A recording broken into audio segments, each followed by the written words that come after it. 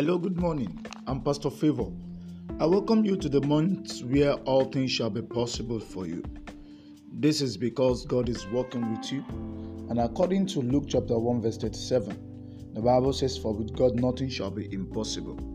I am glad to let you know that no matter the difficulties you experienced in the past, this month power is available for you to accomplish things. Abandoned projects are picking up again, and every crawling business will speed up in Jesus' name. Those who called you desolate will rejoice with you as the beloved of God. You are not going to labor for another to eat, and your efforts will not be in vain. God will surround you with the right men that will interpret your vision. These are men who will never stop until all God has said concerning you find expression.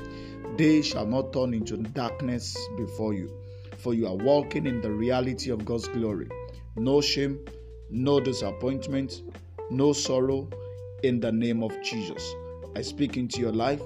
Go forth and break forth on every side in the name of Jesus. Have a pleasant week.